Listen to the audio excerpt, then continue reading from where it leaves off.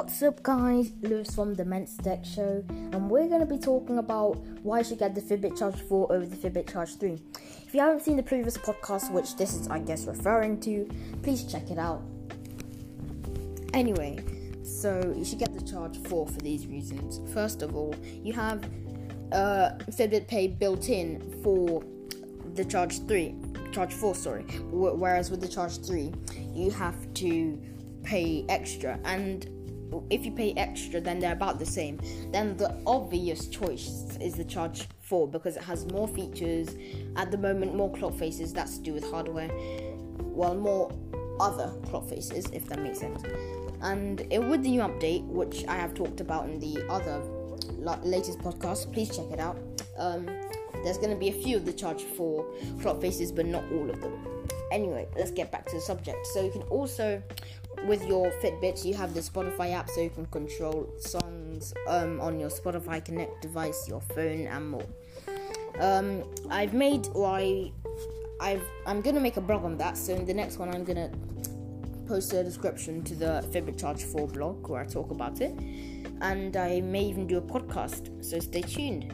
Anyway, so as I was saying, so you have the Spotify app, and that's basically the one extra thing you get.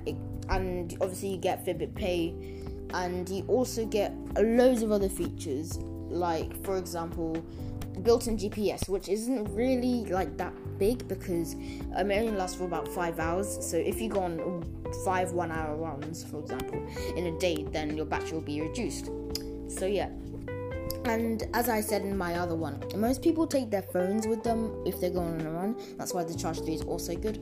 What they should do, I don't know if they've already done it, but what they should do if they haven't, they should make it so you can also connect your phone to GPS and use connected GPS to save battery.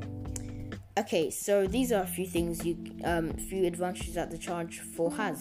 And it also has more advantages like new Fitbit actual colours. So what I'm talking about is the actual device itself, new colours. And also new watch straps, which are also compatible with the Charge 3.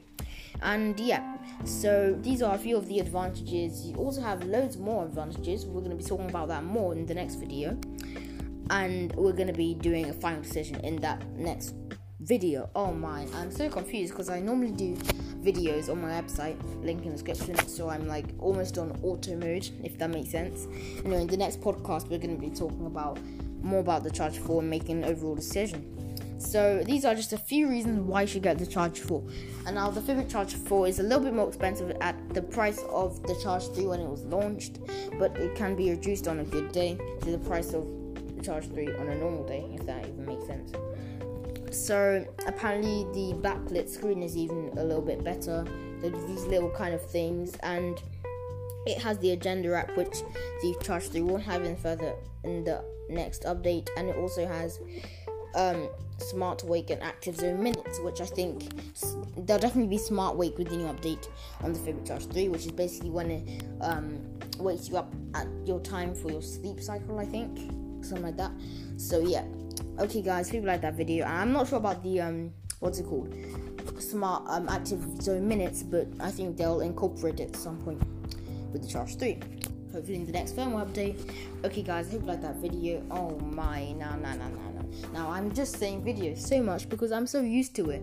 Okay, I have to start practicing saying podcast.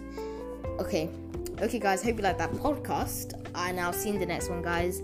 Please watch my other podcasts to find out more information about the Fitbit Charge 3. In the next one, before the Charge 4 one and like the final decision, I'm going to be doing iOS versus Android, which one you should get. Okay guys, see you in the next one. Bye.